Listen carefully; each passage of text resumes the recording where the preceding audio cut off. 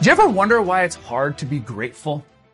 We know that gratitude is one of the keys to a great life and having a healthy perspective. It's one of the most important things in great relationships, and especially in our relationship with God. We know that we need to be grateful, but yet, man, it's so elusive. I remember Becky and I went to Chicago to visit some friends of ours, and they're pretty rich friends. I don't know if you have any rich friends, but man, rich friends, they're good to have, man. It's a good time. And we went to Chicago and we lived it up for the weekend. It was amazing. And I remember I came back from this absolutely awesome weekend. And for the next week, I was completely depressed. You know why?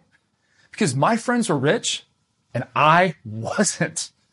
You know, there's just something inside of us that is constantly comparing ourselves upward. You know, it's always, if we just have this little thing, we'll be good. If we just do this, if we just have this, man, then we're at a really great place in our lives. Then we'll be able to truly be grateful. And besides that, there's just something in us that just seems not to be grateful. There's all these messages around us that are bombarding us. Man, if you just had this, you just need this. And then life will be good. So it's pretty tough, I think, to be grateful, even when life is going pretty well. What do we do when life isn't going so well? Like when life is a struggle, when we're down in the valley, man, we're challenged. Is it possible to be grateful, not just in the good times, but also in the really challenging times of this life? Well, we're in the first part of a 4-part series today called The Jesus Life, where we're taking a look at Jesus' Sermon on the Mount, Matthew chapters 5, 6, and 7. And we're looking at what does life look like if we did it Jesus' way rather than our way. You know, as we start this Sermon on the Mount, it begins with Matthew chapter 5, verses 1 through 12, known as the Beatitudes. And in these Beatitudes, Jesus is saying that we are blessed. Blessed are those. And so what basically Jesus is saying is that we have so much to be grateful for. And that is whether life is going well or whether life isn't going well at all. Jesus is saying, regardless of how your life is going, you are blessed. You have something to be grateful for.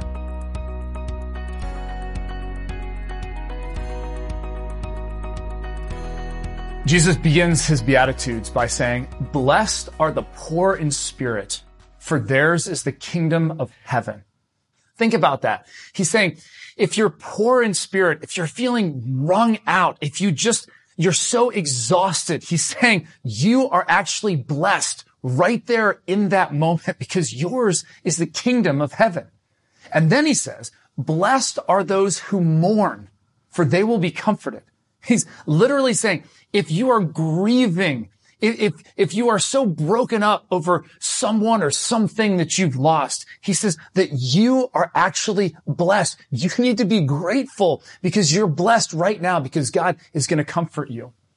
He talks about blessed are the meek. And then in verses 11 and 12, he says, blessed are you when people insult you, when they persecute you, and when they falsely say all kinds of evil against you because of me. And then he says something that seems so outlandish in verse 12. He says, rejoice and be glad. Can you imagine? You're supposed to rejoice when people insult you and persecute you and falsely accuse you of all kinds of things. You're supposed to rejoice about that. Jesus says, yes, because great is your reward in heaven. So what Jesus is after here is something that just seems so completely preposterous to us. He's saying that when you're poor in spirit, when you're mourning, when you've been insulted and persecuted and accused, that you actually can be grateful because right there in that moment, you're blessed. Now, how in the world is this the case? How in the world are we blessed? Like in those worst moments of our lives? Well, I want us to turn to an alternate translation known as the Message. Now, Unlike most translations that are more word for word, this is a more poetic paraphrase translation that really captures the spirit of what Jesus was saying to his listeners 2,000 years ago in a way that we can really understand today. And how those same verses can be read through that translation are like this. Jesus says, verse 3, "You're blessed when you're at the end of your rope. With less of you, there is more of God and his rule." You know, I can think of a few times in my life when I was at the end of my rope, and man, it was terrible. But I do have to agree that when you're at the end of your rope, there is less of you. And certainly you're just in a place where you're way more dependent on God to help you. Verse 4, it says, "You're blessed when you feel you've lost what is most dear to you, because only then can you be embraced by the one most dear to you." I think what Jesus is getting at there is that there are some times in our lives we actually have to be at the very end of ourselves to be able to experience God in a way that we've never experienced before. Then verse 11, he says, "Not only that, count yourselves blessed every time people put you down or throw you out or speak lies about you to discredit me." What it means is that the truth is too close for comfort and they are uncomfortable. You can be glad when that happens. Give a cheer even. For though they don't like it, I do. I don't know if you've ever had a time where someone said something to you and it made you completely uncomfortable, but at the same time, you knew they were right. Don't you hate that? What Jesus is after there is that when we stand up for what's right, when we do something out of love and we stand up for justice, we advocate for a relationship, right? We're saying the thing that's hard, it's uncomfortable, but man, it's going to lead someone to a good place. That ultimately that person may be annoyed with us. They may not be happy with us, but God is proud of us. And we can say thank you to God for those opportunities, even though they're so incredibly difficult. So here's what Jesus is after, okay?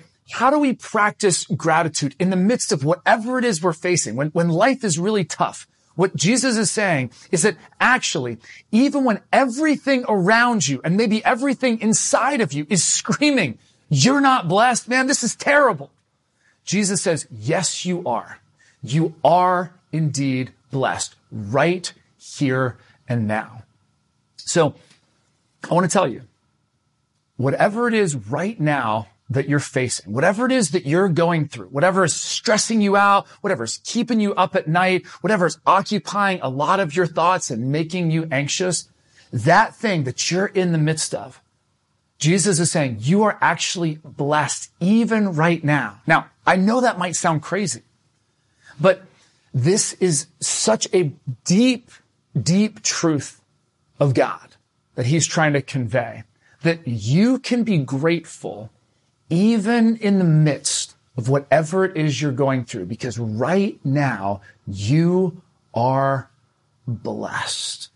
Now, it's one thing to talk about gratitude. It's another thing to actually be grateful. So I want to give you a couple minutes right now to practice the grateful life. Here's what I want you to do. Go ahead and open up that notes app or another tab, or maybe you're like me and you like good old fashioned pen and paper, but take out something that you can start to express your gratitude to God. Now, maybe for you, as you're thinking about what you're grateful for, maybe, you're going to kind of have a bulleted list of a whole bunch of different things that often you take for granted, but really you're grateful for. Or maybe you want to just kind of focus in on one main idea and you would just want to write about that, jot about that. But whatever it is, take the next couple of minutes and express your gratitude to God.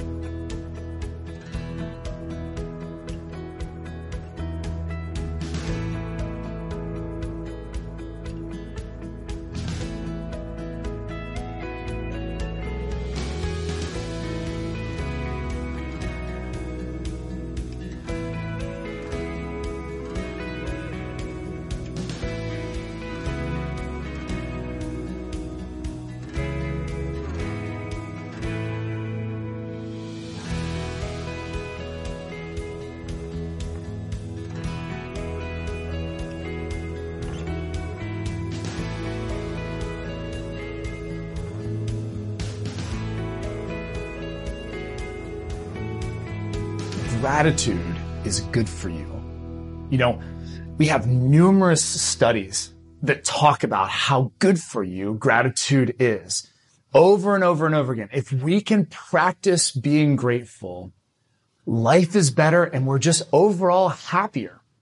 Now, one study that I came across that I found particularly interesting was a 2017 study from the University of Cal Berkeley, where their entire study group were folks who were struggling with mental health.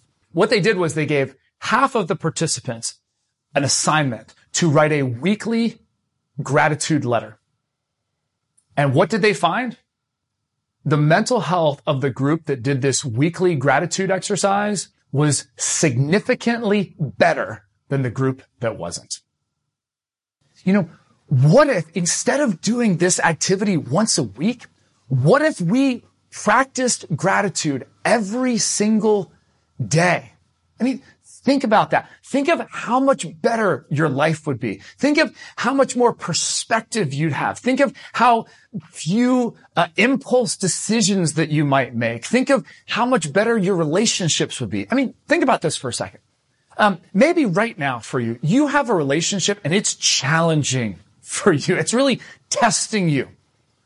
When's the last time that you are grateful for that relationship? When's the last time that you focused on the good things about that other person? Imagine if just for the next few days, you could stop and give thanks for that person that you're really struggling with right now. I guarantee you it would transform that relationship. So that's the challenge that I want to give to you is what if every day you gave thanks? What if every day you tried to live the grateful life? Now, I want to tell you about something really cool that's happening right now. If you are streaming this service live right now inside the auditorium at Thomas Jefferson Middle School in Arlington, we are doing our own little gratitude activity. So we have a local restaurant that we partner with, and we do all sorts of different events with them. They've been really, really good to us through the years, and we built a great relationship with this restaurant. And so I called the manager who we know. I asked, is there anyone within the restaurant who is just struggling right now financially, who would just really benefit from a little financial blessing? And so the manager was like, yeah, actually, we do have somebody like that. And so right now, what's happening is that unsuspecting person is making a delivery to me on the stage at Thomas Jefferson Middle School. And when they do, I am surprising them with a $500 tip. Now, they have no idea that this is about to happen. Now, I don't exactly know how this is going to turn out. Hopefully it turns out really well, and maybe you'll see something posted on social media, like if it all kind of, turns out and they're comfortable with us sharing it. But here's what I want you to think about. Imagine how cool that would be if that was you. Like, imagine you're going through a tough time financially. Maybe actually you are. And imagine if all of a sudden you just get this surprise blessing. Do you realize how grateful you would feel, how grateful you would be in that moment? Well, here's what I want to remind you. You have been given a gift that is way better than a $500 tip. You have been given the gift of eternal life through Jesus Christ. The truth is, God loves you so much that he came to this earth, took on human flesh in the person of Jesus Christ. And in the greatest expression of love possible, he laid down his life for the forgiveness of your sins so that you would be made right in the eyes of God. And here's the most unbelievable part. Just in the same way that that unsuspecting restaurant employee did nothing to earn that tip. In fact, the only thing that they could do is just respond with a, thank you so much. This is amazing.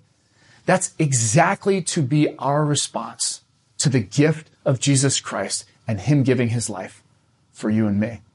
And this is why this matters so much, especially right now. If you find yourself in the valley of this life, if you find yourself poor in spirit, you find yourself mourning, you find yourself feeling persecuted and insulted and wrongly accused, you find yourself just broken, and you're like, I don't know how I can find anything to be grateful for. Maybe that gratitude exercise we just did a few minutes ago, maybe for you, you just hated that because you couldn't come up with much of anything. Here's what I want to tell you. This is why the gift of Jesus Christ is so meaningful, because no matter where you find yourself right now, no matter what you're going through, the truth is that Jesus knows it fully because he came to this earth and he knew what it was like to experience human suffering. He wept. He was heartbroken. He was betrayed. He experienced all the emotions that you experience in this life. And so whatever it is you're going through, just know this: Jesus knows it completely. And even if you are feeling like you are walking through the valley of the shadow of death right now, what you need to know is that God knows completely what you're going through. He's with you. He loves you, and you are not alone. And I know that still might not feel like a lot for you right in this moment, but I'm telling you, that is a blessing, and it's a reason that you can give thanks even if you feel like you're right at the end of your rope.